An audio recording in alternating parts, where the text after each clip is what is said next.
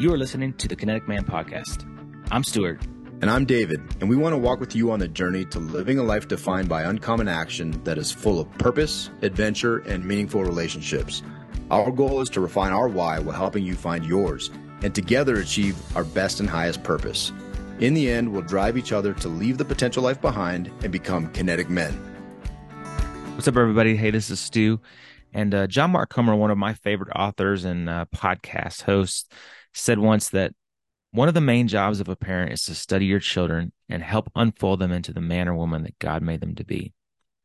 I think that we do this through asking good questions and engaging in conversation.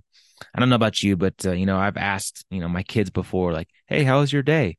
And their standard answer is good or fine, and that doesn't get very far. So in the Kinetic Man Mastermind, we challenge men to ask good questions and to engage in conversations so we can get to know our kids better. So what we did was come up with 100 questions. We came up with a list of really good questions to ask that will engage in conversation with your kids, and they're awesome. Here's an example of one. If you wanted to make everyone on the planet smile, how would you do it? Or if you had a time machine, where would you go and why? You'll be amazed at this conversation that you have with your kids when you ask these good questions. Ask them in the car when you're taking them to school. Ask them around the dinner table. Engage in that and be ready to answer those yourself. You'll be amazed at what happens. If you like this list, you can email us. Email takeaction@thekineticman.com. Again, that's takeaction@thekineticman.com, and we'll send you that list of questions for free. Put 100 questions in the subject, and we'll send it right over. Take action, engage with your family, ask good questions. See ya. Men, Kinetic Men Retreats. If you've not been to one, we're on our 4th iteration, September 27 through 29, Empire, Colorado. Amazing. Absolutely amazing. You will come there, one man, you'll leave a changed man. You're going to be surrounded by a group of ninja individuals. You're going to eat.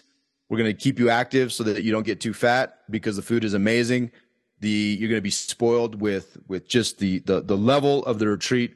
But I'll tell you, it is such a life-changing event that you are absolutely missing out if you do not participate in one of these events. So come join us. Go to thekineticman.com. Sign up. Be different. Be better. Do something. Get it. All right, here we go. David? Giddy up. How are you? Giddy up. Stuart, Matt, gents. Look at Matt, dude. I just want to say, for those not on video, there's some bald beauty going on right now. Right on. It's going to be a good I like interview. that you called it beauty. I can tell it's going to be a great interview. I'm outnumbered today. You are. But we do have 3 Naval Academy alumni on this call today. I'm pretty stoked about that. Beat Army. That's Beat right. Army. That's right.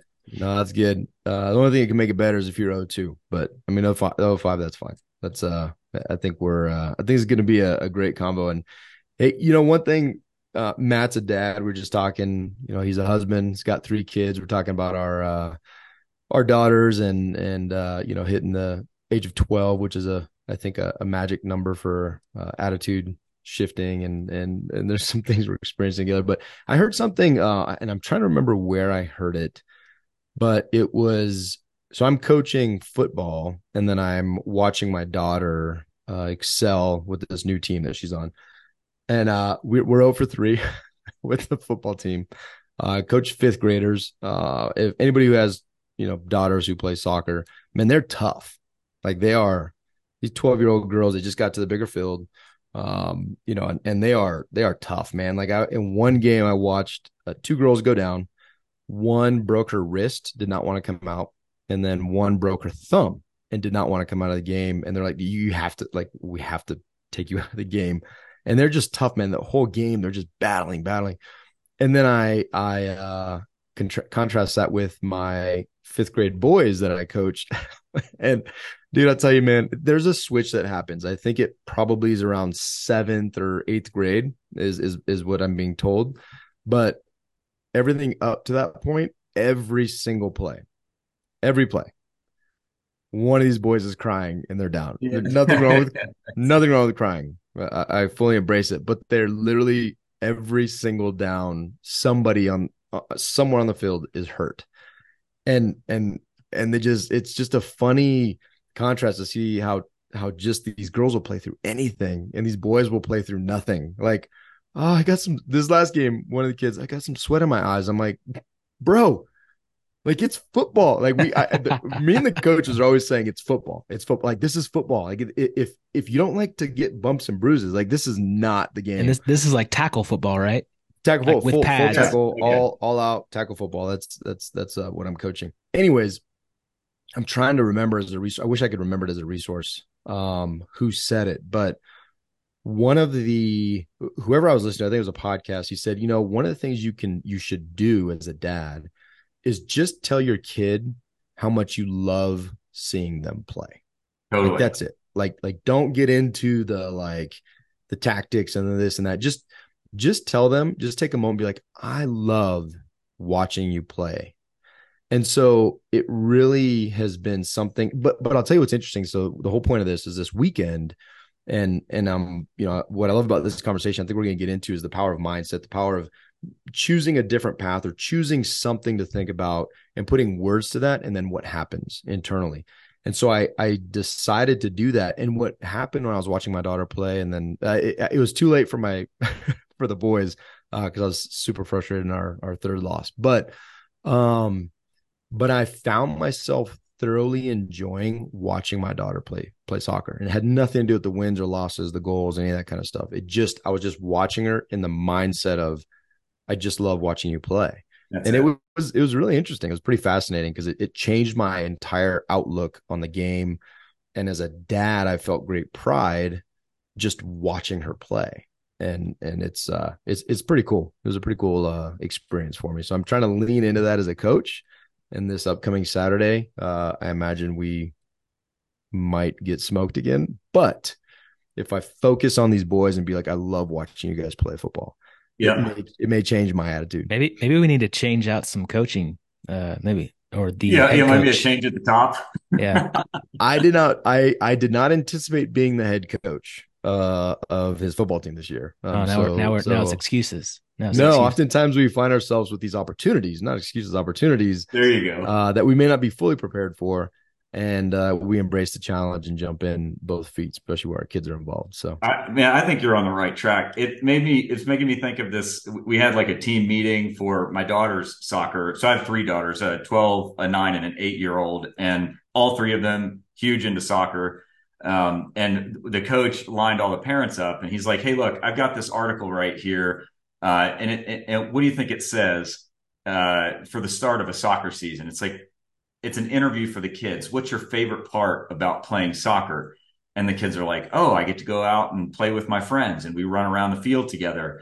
And then it's like, what's the worst part about playing soccer? And it's like 100%. All the kids are like, the ride home with my parents when they uh, I play at the it's so pretty fascinating though, man. Like we really need, what I do remember, it was Matt Madsen, Stu, Mm, on our yeah. hike. He's the one that said that.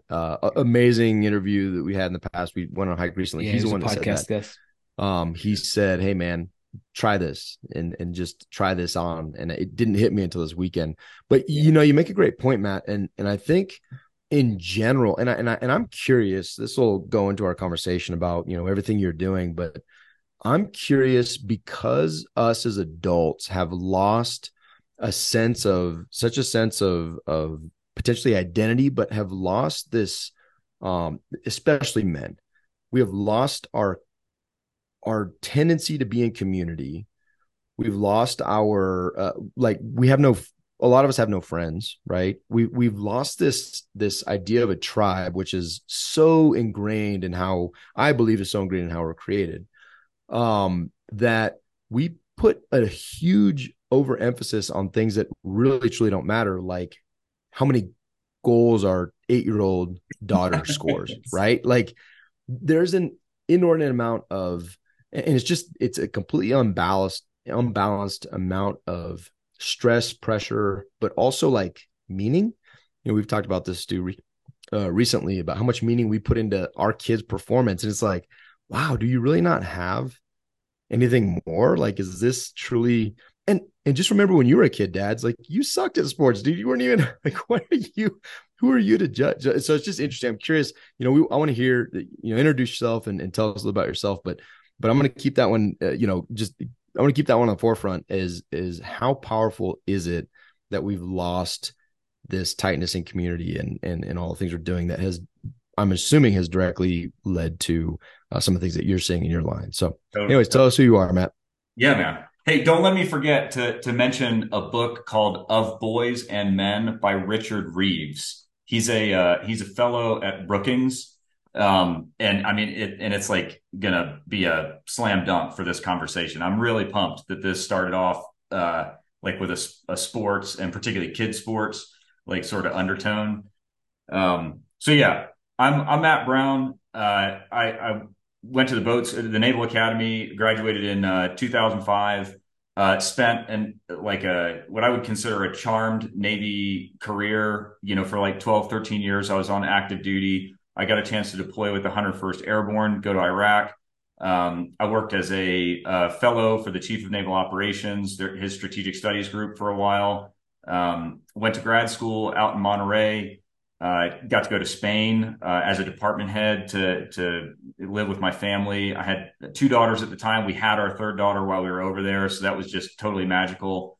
And then was lucky enough to get picked up for early command of one of our mine countermeasure ships in San Diego, which was just a remarkable tour, as you might imagine. And then after that, I went to work with Navy Special Warfare in Coronado, doing operations innovation type work. And so you might be like, well, if you liked it so much, why'd you get out? And that is a great question. I left active duty to start a mental health care company. And I did that because while I was at Team 17 in Coronado, I got a phone call. And I don't know, this is like supposed to be my intro, but this is like the story. So is it okay that I just keep talking? Yeah, dude, Please let's do. go. Okay, cool. The more you talk, the better. The less talk David has on Okay. our show, the better. So Can you say that 3 times too? Because yeah, you nailed that one. yep. You nailed that. Uh-huh. Hey, Matt, I considered it a failure that Stu actually had the opportunity to talk once. So, but please Okay, continue. got it. Here goes. So I'm on transmit mode. Yeah, so I was at Team 17, and I got a phone call from my old ship, the one that I used to be in command of. And the ship was at sea, and it was the new captain calling me. And he said, "Hey Matt, I've got some really bad news. Are you sitting down?" And I said, "Yeah, I'm sitting down." And at the time, like you got to like put yourself in the scene here. There's this hotel it's called the Coronado Navy Lodge. It's on the airfield in Coronado, which is like a little piece of heaven. It's this Best ever, dude. yeah, Best it's as ever. good as it gets. And so there's like the smell of like barbecue or something or carne asada in the background. I don't even know, but this picturesque beach, and I'm like in heaven. And my good buddy, who used to be my executive officer and is now the captain of the ship, calls me and he's like, "Are you sitting down?" And I said, "Yeah, man, what's going on?" And he said, "Our man Arun Somasundaram went to a Marine Corps exchange and he bought a 9 millimeter and he took his own life 2 days ago." And I was absolutely shocked. This is like the most common thing nowadays. Like you can't even talk to somebody who's been in military service who doesn't know somebody who died by suicide. But this is the type of kid that first generation American. His family was from India. He came to the United States, went to the University of Washington, nuclear trained officer, an absolute all star. I think he was our first ranked, our number one of sort of officer. And if you would have come on the ship when I was in command and been like, "Hey, Captain, who do I need to worry about?" Like if you're a chaplain or something, you'd be like, "Who do I need to worry about in terms of mental health?" I would have grabbed Arun and been like, "Hey, man, help me think of somebody." You would never have seen it coming. And so I said, "Man, that's really bad." And so Eric, who's the captain of the ship, he's like, we're at sea right now. I need you to go to the hospital and sit with his family because they're coming from India." And I said, "I'm happy to do it, brother. I'll be there instantly." So I packed up my stuff and I went to the hospital. And obviously, as you can imagine, his mother was inconsolable. Like she was like couldn't communicate effectively. So just being there was sort of the order of the day, just presence. But his dad, his dad kept bringing up over and over again, like a broken record, this team building exercise that I took all of the chiefs and officers on when I was in command. We went to Yosemite National Park and we climbed Cathedral Peaks together. And it was just like this really, I mean, heck, it sounds like a lot like what you guys do with your retreats. It's a very similar thing. It was an opportunity to challenge ourselves together and have this, community. And his dad grabbed me by the shoulders and he shook me like quite violently. And he's like, why didn't I do these things with my son? Why didn't I do these things with my beautiful son? And it's been 5 years since this. And I can't tell the story without getting like a lump in my throat and getting, some heat right here, because you could feel in his voice just like regret and lost time. Like you could feel it all in one moment. And it struck me in a way that like very few things in my life, maybe like seeing the birth of my daughters, getting married, like throwing your hat up in the air at the Naval Academy on graduation day, that sort of like getting hit in your soul. It was that powerful. And so I had this wonderful Navy experience and I thought I was going to be in the Navy forever. But on my drive home, I called my wife, Jen, and I just said, look, we lost Arun. If you start doing, and this was 5 years ago before this mental health thing sort of got in vogue. But I was like, if you just look at the numbers, this is like, if you know how to read a graph, this is not a good graph to be reading. Like it's not just Arun, it's not just my ship, it's not just the Navy or the Department of Defense. This is like a massive epidemic of loneliness and really fractured, mental health and well-being, and we got to do something about it.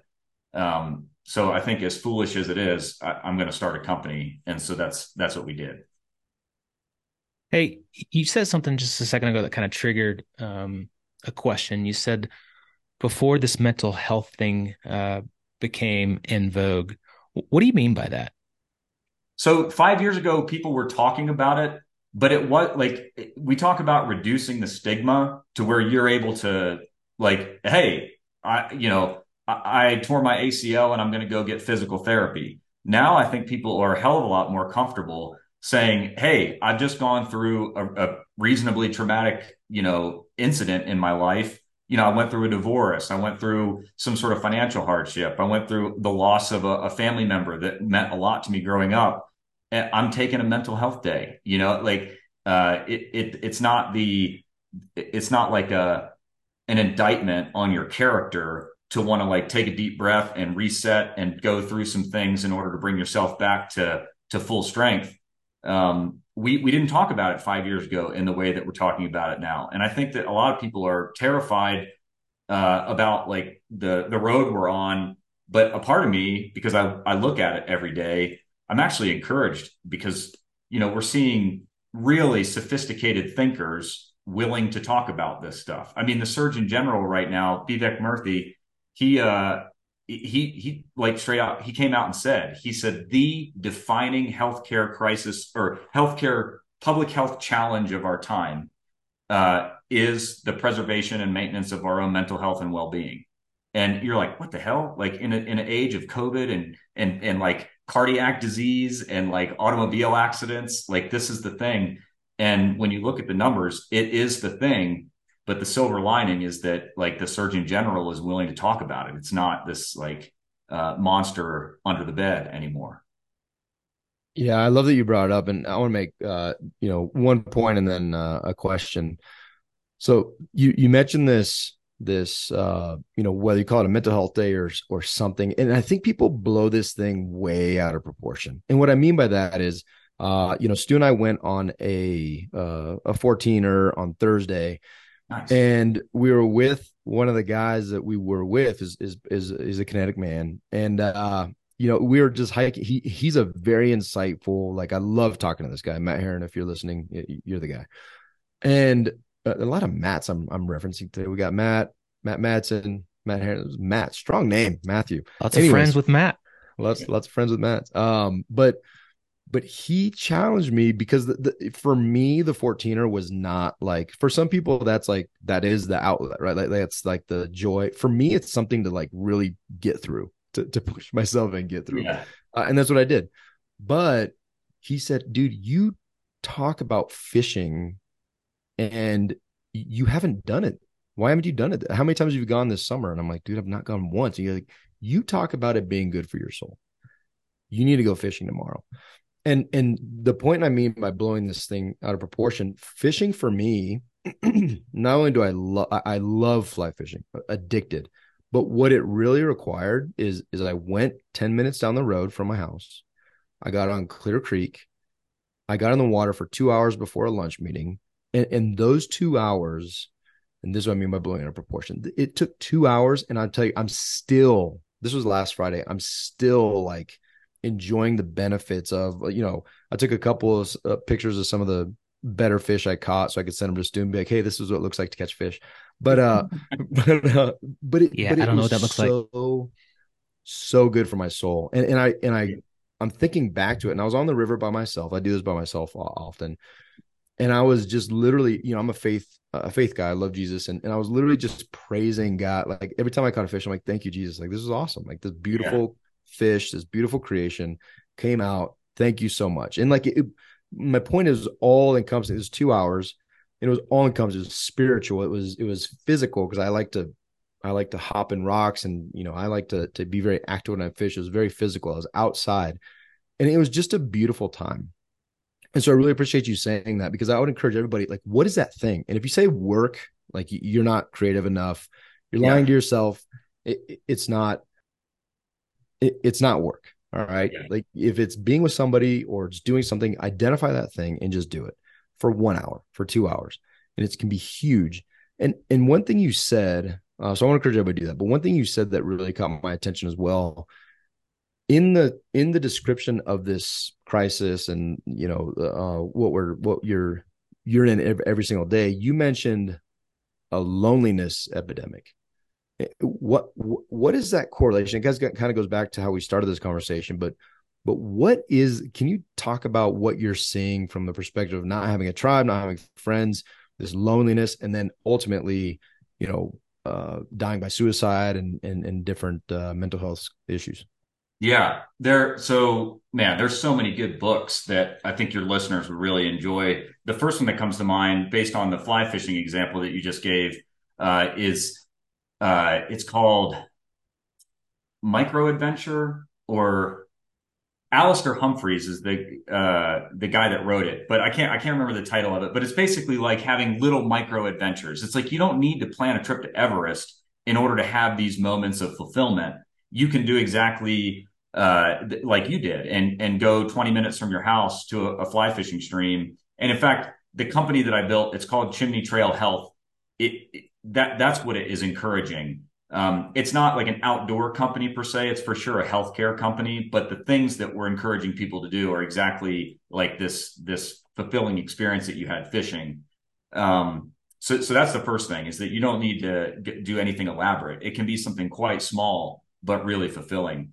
The second thought, because we're talking about the epidemic of loneliness, there's a really great book called Bowling Alone. Maybe everybody's heard of that. Um, and you talk about tribe. There's another great book by Sebastian Younger, literally called Tribe, and that's pretty great, because it talks about sort of the galvanizing effect of hardship and how you can like really come together in those moments, and it provides you that community that you'd otherwise not have when you live in a world that has been like paved over for your every convenience. So that the nice thing about like hardship is that you're upending that, and then you're catching around trying to find like a teammate, because you need to figure out how to endure this challenge together. So yeah, those are two good books. But the epidemic of loneliness, I didn't make up that term. That's a Surgeon General's term, and it's because of what you guys have correctly identified. And I think the reason that Kinetic Man exists is to try and reinstate that.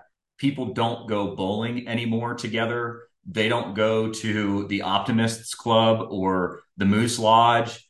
Chimney Trail, the company, also has a foundation, and our foundation, it's called Chimney Trail Foundation, really creative. But what we're doing is we're raising funds to retrofit the veteran service organization locations like American Legions and VFWs and DAVs, and we're retrofitting those buildings and like with the hope that if you build it, they will come. We're trying to get people to re-engage in those communities because it's a hugely beneficial experience. But people aren't going to go for like dodgy bingo and crappy beer. Like they need something more meaningful than that. And so what we're Love that. doing is we're retrofitting these VSO buildings into essentially co-working spaces for veterans that are either launching their own company or they have the opportunity to like work remotely or whatever the case might be. And the idea is that in this co-working environment, there's always going to be a VSO representative that can coach you through how to make sure you're maximizing your VA benefits, coach you through like various veteran related community events that are happening in your neighborhood. Just like, I mean, and there's so many of them. There's more of these buildings than there are Starbucks in the United States. Like they're just everywhere. So it's like a massively wasted resource. But that's it. Like overcoming the epidemic of loneliness, which is probably, I don't know, probably like brought on in large part due to our ability to like teleport into wherever it is that you want to go and then Be get stuck there. connected with our Yeah. friends. A lot of air quotes there, right? A lot of air Yeah. quotes. Stu, Lots. before your question, I want to make one comment because has stuck with me for years. There's an old VFW up in the UP of Michigan, and we went there. That it's where all the old dudes and their wives would just go hang out. This little tiny shack in the middle of like it was awesome. But I'll tell you that they had something. It was special. You walked in there and you're Yeah. like, oh, this is. I wasn't extremely welcome until they're like, oh, you're one of the Swanee boys. My grandpa was Swanson, right? I'm Right. Gutierrez. But when I first walked in, they're like, like the music stops. But my point is, they had like the dollar beer, and there's just a bunch of guys sitting around. They're not. The beer was just like a thing, right? It wasn't the focus, and they were just sitting around like hanging out, and they were Yeah. tight, and it was awesome, multi-generational. It was Yeah. so cool. So hearing you say that brings back that memory, and that's such an amazing, incredible idea. Yeah, I mean, so Blake Hogan, I don't know if you guys have had a chance to interview him yet, and if you haven't, he'd be a great guest. He's the CEO of Bunker Labs, which is the like veteran entrepreneurship incubator, like launches, helps you raise money, helps you launch companies, gives you community. Like there's also that's probably the most important element of it is that it gives you this veteran community, but also like this entrepreneurial community. So it doesn't feel like you're stuck in the past. It's like hey, we're doing really aspirational things. Anyway, he pointed it out to me in a meeting that I was in with him. He's like, not all of them are dingy. He's like, we got to take some of the magic, maybe from that UP American Legion or VFW post, or there's a VFW post in Denver, VFW one. They've like turned that thing into an art gallery. I mean, it's absolutely awesome. And then there's one in Coronado, there's one in Honolulu, there's one in New York City. I mean, there's like some really remarkable examples of how to do this, but it's one of those things. It's like you have to build it first because like nobody's going to want to come hang out in a place that's all beat. So you have to like put in the work first. Yeah. Well, let me I'm just gonna call you out on public recording here and say something that you had said to us before we started recording. And I say it because it was us too. And you're in this entrepreneur world, right? You're in kind of startup mode of building this company. And we had talked about kind of our next retreat, and you kind of said something like, "Well, all I do is work, right? Like I don't have any friends, I don't have any fun anymore, and so I'll have to like look at That's my not, schedule." I didn't say I don't have any fun Oh, anymore. I okay, just said I okay. don't have any You friends. don't have any friends. All right. Well, hey, and but that's a big part of it. And it's funny you say that because we've talked to other men, and it's kind of the norm. It's kind of the Yeah. norm. Like the older you get, the lower amount of like really good friends you have exist. And in our military days, like you'd kind of be forced to have friends. You'd move to a different location. You'd kind of get in connected with the wardroom or the chief's mess or whoever, and those would be your friends for 3 years. And then you'd move again. You'd make new friends, and you'd maybe stay in touch with some of the old friends. But you get into this world of entrepreneurship, and you're starting companies, and you're running your businesses, and you have a family. Like, who has time for friends, right? Who has time for putting some fun on the calendar, right? And that was us. It totally was us. And I'm curious, like, back to this mental health issue and these challenges. I think they go hand in hand. I think they're working off of each other to make this place right now where we are having these challenges, where we are having these mental health issues, where we have huge anxiety problems, depression issues, suicide. Um, what what can we do about it? And I think I want to lead this into what you're doing with Chimney Trail, and why is this happening? Yeah. Yeah. So the first thing I'll say is that I mean, I've been working in this field now for half a decade. So I used to say, hey guys, I'm not an expert. I don't know what I'm talking about. But I've been looking at the same damn problem for the last 5 years. So now I know like what's going on. And it's not like really me. It's that I've essentially put myself through like this weird graduate school of talking to all of our country's best psychiatrists and psychologists. It just happens to be through a different lens. It's through like a market-based lens rather than like pure, like, pure delightful academic research sort of thing. So the first thing I'll say is that I was totally exaggerating when I say I don't have friends. Yeah, I know. I'm totally I, with you. yeah, so you guys I think would both be really encouraged to know uh, we give ourselves a hard time because we don't meet in person as often as we should. In fact, we don't hardly ever. Like the last time that we got together was for a fishing trip. It was my academy roommates. There were like 10 of us that sort of rolled together, and we've stayed in touch and have been very close for the last almost 20 years now. The last time we got together was for my buddy's 40th birthday. It was a fishing trip up in Alcova, Wyoming. And we're like, we're doing it. We're doing it every year. We're definitely, and then it doesn't happen, but the time before that was like my change of command, you know. A few of us got together for another, like one of the buddies just recently had a change of command. He took over a VFA squadron. So a few of us made the trip out. And then another one turned over a Marine intelligence battalion and like didn't even let anybody know that he was turning over. And we talk every day. We're like, what the hell, Tom? So I totally know where you're coming from. It's like the manly bond that you had earlier in life that basically made you who you are. It made you into like the independent adult that you've become. Uh, that group, it's almost like you take it for granted. It's like all the Yeah, rest man. of this. Yeah, you're just like you check in with them as a way of staying on mission in other parts of your life. You don't really think of them as a part of that mission. So I do have friends. Most of them help me with my company. So that's like one of them is an actual co-founder of the company. So that's we stay in touch in that respect. Um, but I don't make new friends. That's for damn sure.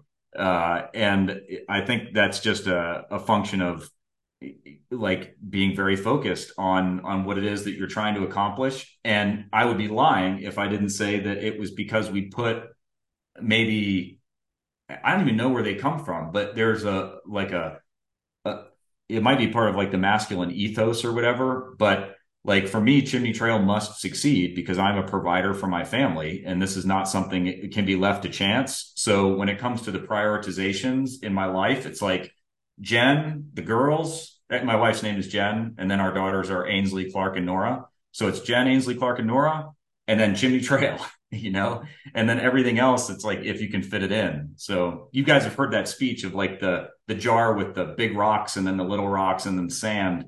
The big rocks just turn into your wife and kids, and then whatever it is you're doing to make ends meet. And then, I don't know whether that's good or bad. I think we could all do better to make your friendships a part of the mission, rather than just like the supporting cast. But I don't have the answers on that. So how do you think that kind of reflects into the anxiety and the depression and the Yeah. suicide, and the the officer who said the dad came and said I should have done this more. Like I feel that there's a connection there somehow or another. So here's a connection. This is what I was saying. I used to say that I'm not an expert, and now I've become one. This is the reason that we are suffering uh, as a society. I don't want to say like we're all suffering, because some people grow up in an environment where they build these coping mechanisms without it being a conscious decision. It's just good, uh, like good well-being coaching growing up. But clinically speaking, and what Chimney Trail, the company, is based around. So if you identified as somebody who was suffering a destructive level of anxiety or depression, you would say, "Hey, I think I need to go talk to somebody about this." And then you go to your doctor, and your doctor would make a referral to a psychiatrist, and they would make a referral to a psychiatrist in case you needed to be medicated or in case you needed to be hospitalized or whatever the case might be. And then if the psychiatrist was able to determine that you would respond well to moderate medication and that you would benefit from like continuing to learn about coping tools, they would refer you to a psychologist, like a clinical psychologist. And then you would have a bunch of therapy sessions, right? You'd have like 15 to 25, something like that, therapy sessions. And the first thing that the psychologist would introduce you to is something called cognitive behavioral therapy. And for anybody that is not familiar with what cognitive behavioral therapy is, it is the most clinically vetted and studied, peer reviewed, all that kind of good stuff form of psychiatric intervention that exists. And the outcomes are on par with the best medications, independent of medication. So if you're able to maybe use a medication in order to sort of take your brain from like a destructive rut, then you can reinforce it with cognitive behavioral therapy, and it will improve your mental state and your overall well-being.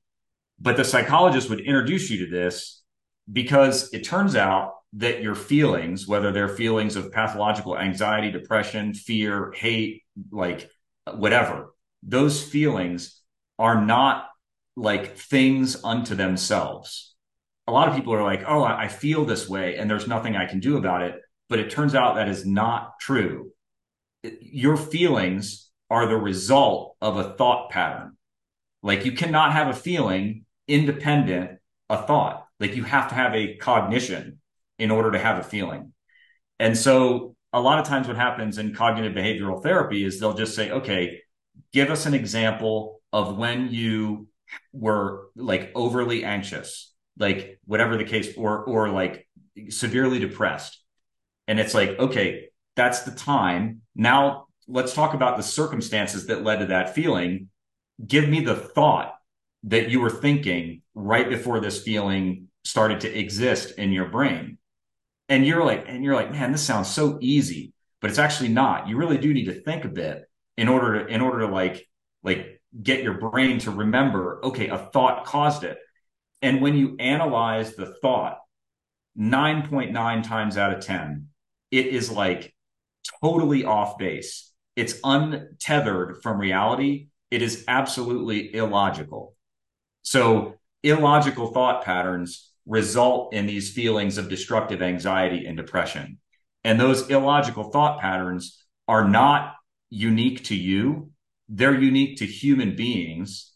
And it's like the great, I don't know what the right word, I don't know what the right literary device would be, but it's like, oh, the great irony, I guess it would be that you need desperately to live in a tribe because we are inherently social creatures. But our learning to live in a tribe, like our ancestral learning to live in the tribe, has created these opportunities in our brain for what the psychologists call cognitive distortions. And so what Chimney Trail does is it calls out those cognitive distortions and it helps you to know about them so that rather than needing to wait until you need a psychologist to coach you through it, you can know about them in advance. And when you know about them in advance, when you start to feel pathological anxiety or depression, you can think, okay, that was probably an illogical thought. Let me analyze it. Okay, what distortion am I suffering from? And then you can overcome it. And like this is the book. We did this for the Marines. They got like Chimney Trail, like we just give your listeners an idea. Like we put these little boxes together, like Hello Fresh or Bespoke Post or Stitch Fix. But instead of like clothes and food, it's mental health care in a box. And so you Nice. open it up and there's like premium outdoor gear. And then in addition to the premium outdoor gear, that gear facilitates an activity, and the activity is laid out in this book. And we did this book for the U.S. Marines. And this is about it, the activity is really simple. It's like making a time capsule. But the idea is that they do this during boot camp, and then they get to analyze their own cognitive distortions. And when you open the book, it steps you through like these are the 10 cognitive distortions. So this is 5 of them. And with this particular activity, we're going to address this one, which is discounting the positive. So the distortions are all or nothing thinking, discounting the positive, emotional reasoning, jumping to conclusions, labeling, magnification and minimization, mental filtering, overgeneralization, personalization and self-blame, and should statements. And so this box addresses 2 of them. Mental filtering is the second. And this is all like this is if someone were to Google the 10 distortions or whatever, these same ones would come up. Yeah, so there are probably an infinite number of cognitive distortions, but the most like the most recurring, the ones that like are like the greatest hits, the cognitive distortions greatest hits are those 10. Like you can bring somebody from a clinical need down to something that's a much more manageable level of anxiety or depression just by overcoming these 10. And they're like 2 really great books. One is straight up called Cognitive Behavioral Therapy. It's by Dr. Judith Beck. Judith Beck's dad like invented cognitive behavioral therapy. So it's been like studied in the family for a while. And then there's another one that's called Feeling Good, which is kind of a campy title, but it really does make you feel good. It's written by a guy named Dr. David Burns, who is a psychiatrist and professor of psychiatry emeritus at Stanford.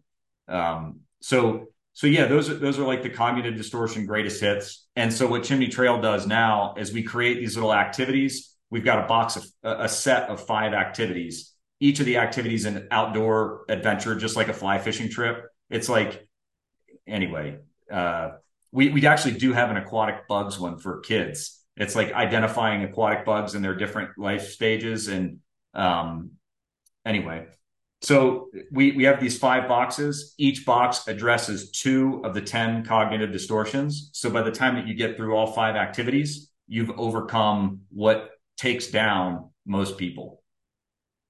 And so you're trying to get this to whom? Is this the active duty military? Is this the veteran? Is this the families? Like who is this for, or is it for everybody? So eventually it's going to be for everybody, but every business person knows you have to pick your beachhead market, so to Yeah. speak. And our beachhead market is the U.S. Marine Corps and also the Naval Academy. So the first prototypes we just got this approved for launch. The first kits are going to go out to Marine Air Group 16. We are waiting on their CO to review it. There's a CO requirement because it involves people's personal information. So the CO needs to be like, okay, these guys are not like terrorists, and instead are actually trying to help us. So that COs needs to give the check. But we'll go out and support Marine Air Group 16. And the idea is that they pilot it, but then we ultimately want this to be available at every single point of a session in the military. So whether it's the service academies, ROTC units, boot camps, this is going to be like a part of the training. But it's done like every element of it is is the result of 5 years of research. So you might be like, why does it come in a box? And why do you have like outdoor gear associated with it? It comes in a box because we need to extend the curriculum. You need to give people time to overcome the cognitive distortion and then practice it for a few months and then have them get another thing and practice that for a few months. You need to give people time to like really process it. The other reason it comes in a box is because we want this to be available at boot camp. But then, Stu, to your point, ultimately, we want it to be for families also. Because, like, when you start boot camp, you're at a dramatically different point in your life than you are when you become a parent or like buy a house or whatever. So, as you PCS for the first or second time, we want another box, like another set to go out to you. And then ultimately, we want a set to go out to you when you get your VA benefits. So we're working with the VA right now to pilot a program in southeastern Colorado for the Ute Mountain Indian Reservation, and then the southern southeastern counties in Colorado. But we'll pilot there so that we can do it in a more expanded way with the VA. So it's boxed so that no matter where you go, we can just send it to you. And then it's an outdoor activity because if you want to get if you want to create an indelible memory or make it something that sticks, you have to get people into an unfamiliar environment, which is why I really love the retreats that you guys do, because it's like you're taking people away from the day to day and you're giving them an opportunity to make this indelible memory. And we use this outdoor gear as sort of for two reasons. One, it gives you the Happy Meal effect. Like this training comes to you in the mail and it's like, oh, some killer gears in here. I'm going to open it up and that's fun. And then the second part about it is that once you complete the training, then the element, I mean, like, I'll just break the box open. Like inside this box, there's an entrenching tool and like the actual time capsule itself. And so whenever you use the entrenching tool, you're going to be thinking about like uh, discounting the positive and mental filtering. And whenever you look at this like time capsule sitting up on your mantle or whatever, you're like discounting the positive and mental filtering. So these end up becoming what they call sacred artifacts. So it like reorients your thinking and gives you a little reminder, the same way that like tying your tennis shoes reminds you to go for a jog. So anyway, that's the Jimmy Trail in a nutshell. And so, correct me if I'm wrong, but this is a very proactive approach. Like you're basically giving the tool as part of the training, which is a great place to do it, right? You're already in a mind state of whether it's boot camp or whatever, creating these indelible memories and being, whether they're forced or not. Yeah. But you're effectively giving the tools, cognitive based therapy tools and know-how, so that when and if you have these issues in the future, you actually have the tools beforehand. It's a very proactive approach. This is not for, which to me is scalable to infinite, right? Because there's nobody that doesn't need this. You're very much like us. People always ask us, hey, is the Kinetic Man a veteran group? Well, no, but we're vets. So like it just kind of naturally that we attract a certain type of person, and that tends to be vets at this point. But for you guys, this literally, like my kids can start plugging in with this. Yes. They can start doing these things because it's just a tool set, which I absolutely love about the proactive nature of countering when it's too late, right? And now you have tools. That's pretty awesome. I love that. Well, and you might like your next question might be, or it certainly is a lot of times, people are like, well, aren't the psychiatrists and the psychologists like upset you're like replacing them, like Uber replaced cab drivers? And it's like, no, like the psychiatrists and psychologists are the ones that are advancing this. They want it desperately because there is never going to be, it's like they've done a bunch of studies. You can't make any more SEALs. Like you can put a bajillion people through that training and you'll come out with the same number of SEALs. And it's like the same for psychiatrists and psychologists because it takes a special like ethos and a deportment in order to survive that career field. There will always be this many people in need of overcoming destructive anxiety and depression, and there will be this many, psychiatrists and psychologists like available to provide themselves as a provider and a resource. So they're like, hey, if we don't need to see you, if you can do this the old fashioned way and like overcome these cognitive distortions, that's just good common sense. Like, like education is authorized. Like, let's go do it. Hey, Hey, sorry, Stu, one question yeah. for I meant to is are these distortions are they like a passed down generation to generation? Like what is the is it like an evolutionary just type thing that's just buried in? Like what were they useful at some point for survival, or what's the root of this? You're onto it, man. They are useful to a certain point.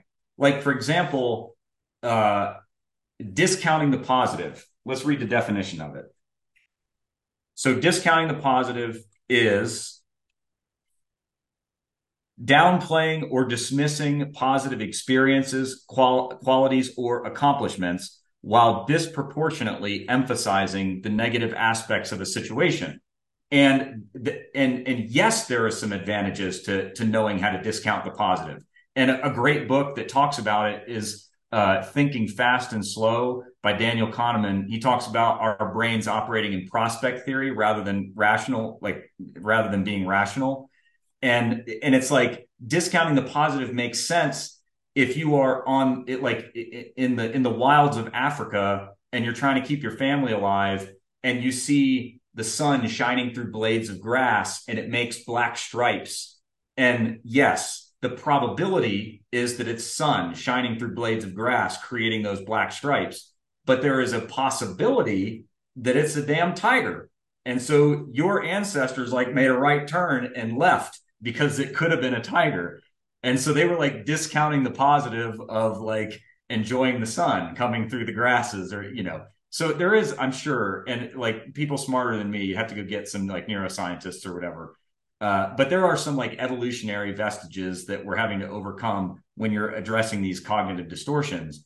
But the to like boil it down, like if you know about them, you gain command over them, and you're able to differentiate between, hey, this is useful and this is useful to me. I'm like using these distortions for forces of good, or hey, these are like debilitating me and they're putting me in a position where my blood pressure is skyrocketing because of anxiety, or I can't get out of bed to actually do anything because I'm suffering from like profound depression. So yeah, I think it's hardwired, but we can master it.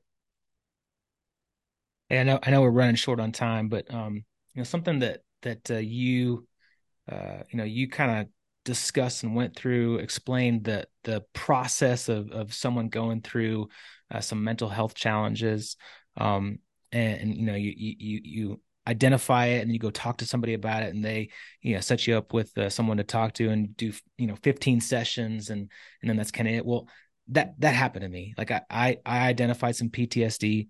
I went to tell somebody, I talked to somebody, they set me up with a therapist. I had 15 sessions. At the end of the 15 sessions, they said, hey, you should probably take a pill. Right. Okay. And we've talked to other people that have gone through that same thing. And I feel like the current fix for a lot of people is, hey, go take a pill. Um, I'm curious if you've seen that, heard about it. Is that kind of standard? Um, you know, medical process there is just to identify it and then give them a pill to try to fix it, or is there something else that we can do? And I think the chimney trail could be the answer. Okay, so the first thing I'll say is, Stu, thanks for being brave enough to share that you had this experience, because you destigmatize it for a lot of people who might be on the fence as to whether to go get some help. Yeah. So thanks for doing that. Yeah. The second thing that I'll say is that I I am not qualified to make a recommendation on the benefits or like lack of benefits associated with prescription medication. What I can do is parrot what Dr. Burns, that wrote Feeling Good, would probably say. I can't quote his book exactly, but when your brain is making a new memory or learning a new behavior, like in kids' sports, this is a big deal, right? Like learning how to juggle a soccer ball or whatever. The more you do it, you're essentially creating insulation around whatever the thought process is. There's like some neurons and malleation of synapses, like synapses, neurons, malleation of it. And malleation is essentially a word for fiberglass insulation around a particular behavior or thought to like make it so that you can access it more quickly. If you have negative thoughts that you have revisited over and over and over again, they can be as traumatic, maybe even more traumatic than the event itself. So if you're suffering from PTSD or something that you have revisited constantly, you've insulated that negative thought pattern in a way that is going to be very difficult to break free of. So there is like a massive industry that is like being erected right now on like the pharmaceutical science side, and there is a ton of benefits to that. Also, like you're hearing a lot of stuff about like psychedelics now because they Yeah, the also help. psilocybins. Yeah, that's right. They also help to like break that insulation. Like that's fundamentally what the prescriptions and the psychedelics and these alternative treatments are supposed to do. It's like break the malleation that's occurred over this negative thought pattern, right? And then it like changes your vantage point considerably so that you can like revisit, okay, how should I be thinking about it? But I think where we get into trouble, and this is what Dr. Burns would say, is that the idea behind these medications isn't that you just take them indefinitely. The idea is that you take it to break the insulation on a negative thought pattern and then use something like cognitive behavioral therapy and affirmations and all sorts of other things to revisit positive ways of experiencing the trauma that you went through, like productive, like post traumatic growth sort of ways. And then, like, you don't need the medication anymore because you already broke the insulation on the bad stuff. Does that make sense? That's Yeah, dude, fascinating. for sure. I've never heard I've never heard an explanation like that where you Yeah. can use things hand in hand to because oftentimes the medication part of it is stigmatized, like, oh, they're just giving me a pill, right? Like even the way Stu framed that Yeah, I framed it was very very negatively. much well, no, but I think that's a normal, I think it's a Totally. normal response, right? Like I Yeah. think a lot of us are like, but well, especially military, oh man, I have this injury, I suck it up and I take vitamin M and I take my 100 milligrams of Motrin and I push through, right? Like there's this idea, this stigmatization of taking medication. I've never heard that type of explanation. That's pretty fascinating. So thank you for that. That's we're getting educated today. Uh, and I think that one of the most encouraging things though for me, and I would tell all of our listeners to go check it out, right? Go check out chimneytrailhealth.com and see what you guys are doing, because it's, again, I love the idea of being proactive, and there's nothing negative in gaining tools that help you with self-awareness, nothing negative in tools that help you with growth.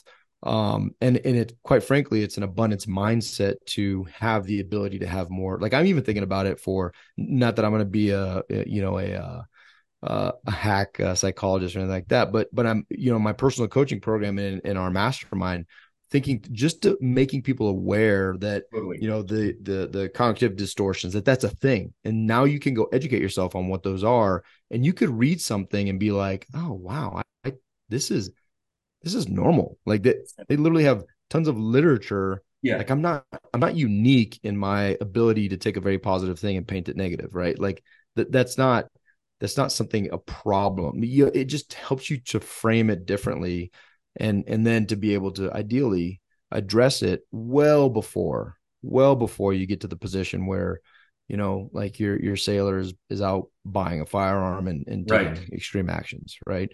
And then the other side of that, what really resonated with me as the dad, looking, like, making sure you maximize. Like I want to talk to my kids about this stuff too, right? Like, and we'll talk after about the boxes and the family things that we can do, because there's so many things that you can hack essentially to get this stuff ingrained in your family and give your kids tools that ideally you're never that dad, right? You're never that dad. And because these are not, it's not just let's go do some mental health stuff, kids. No, it's an adventure box. Like it's Adventure. fun Yeah, stuff, right? that's it. It's fun. You got it, It's David. That's it, fun. man. And so like that is something also that builds memories and it's advancing your family. And so much awesomeness to it, man. I absolutely love it, Matt. And I love that you're being so proactive and not dealing with the symptoms and actually doing something about, the root cause and ideally driving change from that perspective is absolutely fascinating. And I love that you're an academy grad who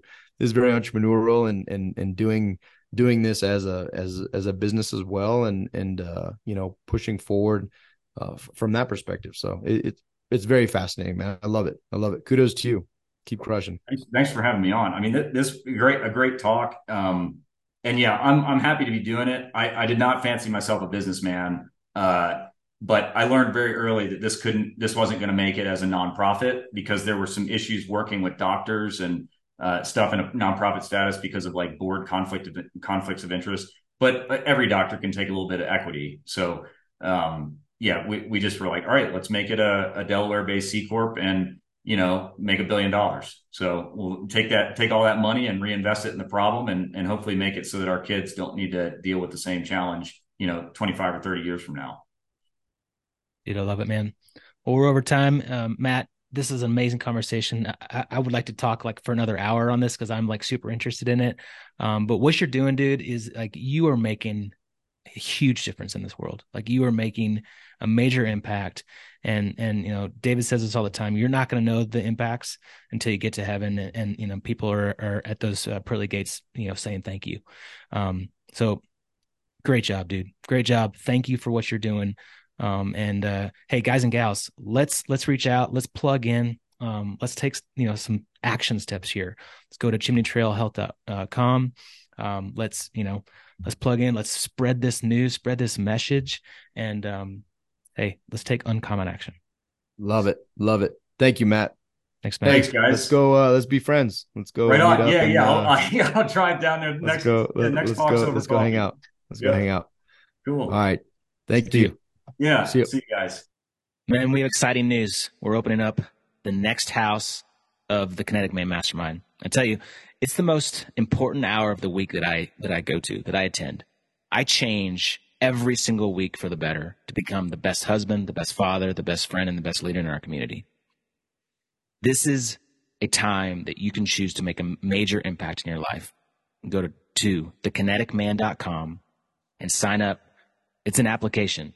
It is exclusive. We are looking for the right man to take action and join us to be the hero of their journey. Come join us, thekineticman.com. Do it. Thank you for listening to the Kinetic Man podcast. If you are growth-minded, community-focused, and willing to take uncommon action to redefine success and live an abundant life, visit our website at www.thekineticman.com to see all the ways we can connect. And on our website, you can find more information on everything we're doing, like joining our meetup page to get the details on our webinars and our local Thursday gatherings here in Colorado. From our site, you can also find more information on and sign up for the next Kinetic Man retreat and the next house of our mastermind group. Finally, we always appreciate your love and support. Please share this episode and go rate us on your favorite podcast player of choice. Thank you again. Now go take uncommon action.